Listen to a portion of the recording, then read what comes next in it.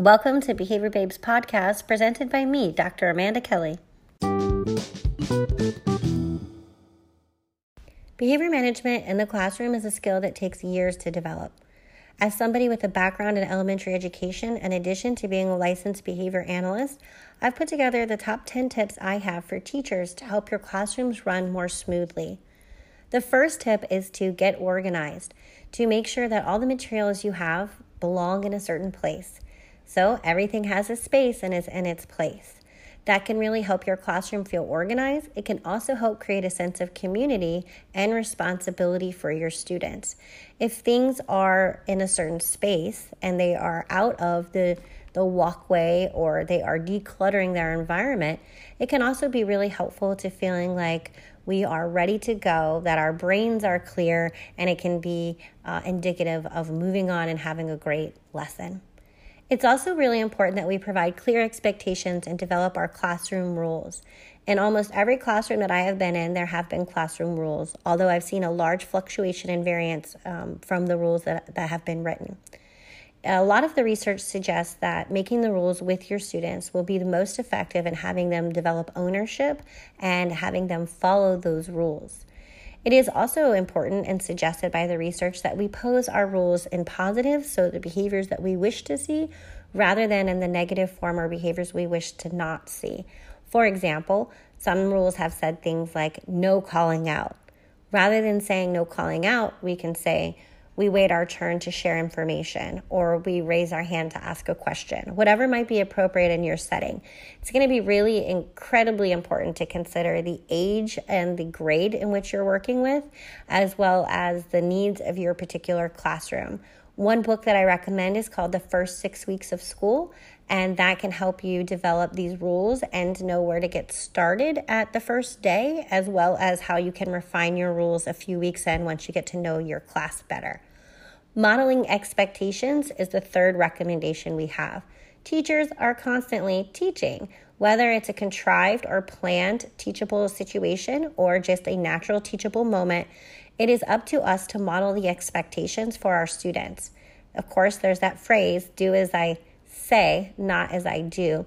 But we know through the study of human behavior that we often do what is modeled for us. So, did your parents leave a lot of dishes in the sink? If not, then you may also be a person who isn't likely to do that. In the classroom, we should make sure that we model the expectations with our materials and with each other, as well as we do with math, reading, science, or any other academic instruction. What we mean by that is making sure that children have an opportunity to practice and observe and receive feedback on things such as lining up, or where the materials go, or how to walk across the classroom with a pair of scissors. Interactive modeling is one approach and one way in which we do that. The fourth tip and recommendation is to say what you mean and to mean what you say. If you say to the classroom something like, we're going to be cleaning up in 1 minute, but 5 minutes goes by before you acknowledge that statement or make a change to your rule, eventually your students are going to learn to kind of disregard what you say or to tune out some of the information you're giving them. This can be really confusing for students and incredibly frustrating for teachers because we feel like our students are being selective, and they are, and it may be as a result of our own actions. So if we say we're going to be cleaning up in 1 minute, but then the principal walks in the classroom and I know I'm going to need to talk to him for a few minutes, I will say to the class, we were going to be cleaning up in 1 minute, but we have a visitor here, so you're going to have a little bit more time. I will ring the bell when it's time for you to pack up. So you either need to acknowledge that you're going to be making a change, or you need to identify ahead of time what is a realistic expectation and make a statement that you can follow through with. So say what you mean and mean what you say. The fifth recommendation is to use visuals and gestures and to try to decrease any overuse of verbal talking or prompting that we may not need in the classroom. When we're trying to provide instructions to a learner or we want them to, be quiet while another person is talking, we certainly could put our finger in front of our lips and signify that we're waiting. If we are expecting a student to raise their hand before we were able to call on them, we may walk into close proximity, raise our hand, and wait for them until they raise their hand.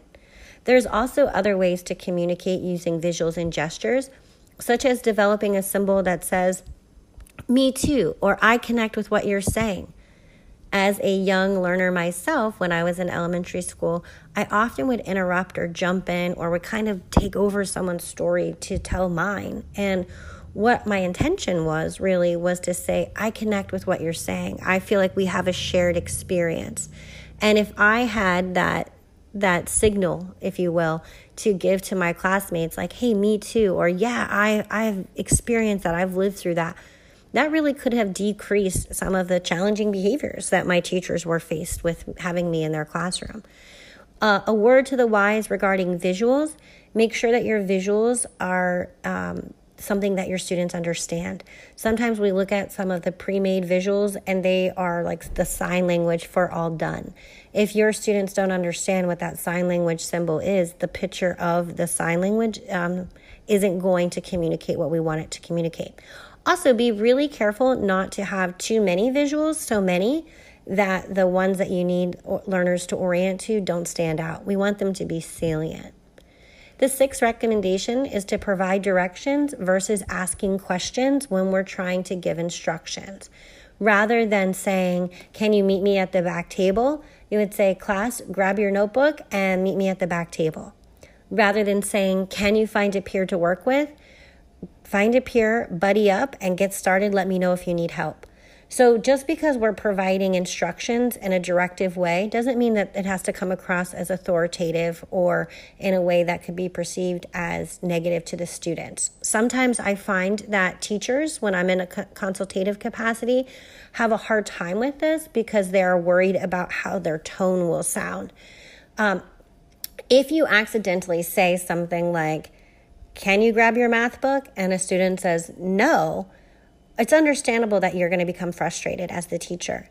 What I'm asking you to consider is that you set the stage for that. And you can change that by saying, "I need you to grab your math book and come to the table." Or if you're not able to come right now, here's your other option. And you can provide that other option. If you've already asked the question and a learner answers like, "Hey, can you give me that black crayon?" and they say no, you'll say, "Okay, finish the part that you're working on, and then I'm going to need your black crayon." And you can give it as a directive or a statement. When we are providing any corrective feedback or when we're needing to attend to undesired behaviors, it's really important that we keep it short, that we keep the conversation short. And the reason why I suggest this is so that we minimize the likelihood that any challenging behaviors are going to be maintained by attention.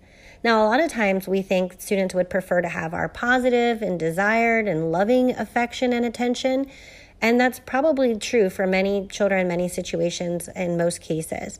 But sometimes children or individuals in general seek out any attention that they can get. And as a teacher, depending on the needs of your class and the size of your class, you may not be able to provide this individualized attention some students are looking for.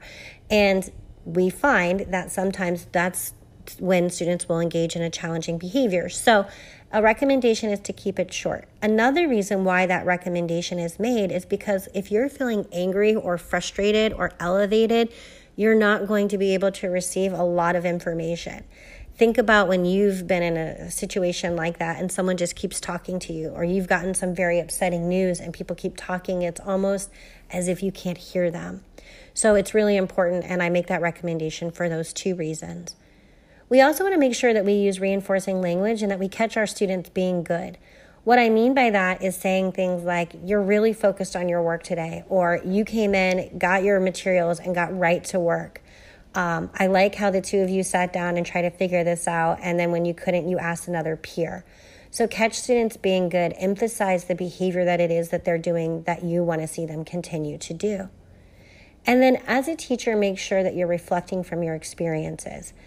In the words of John Dewey, we do not learn from experience, we learn from reflecting on experience.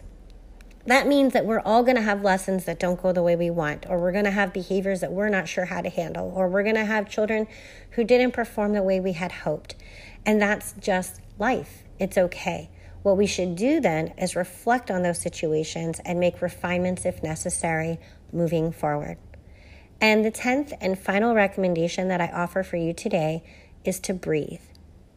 Literally, take a breath. Do it with me. Breathe in and breathe out.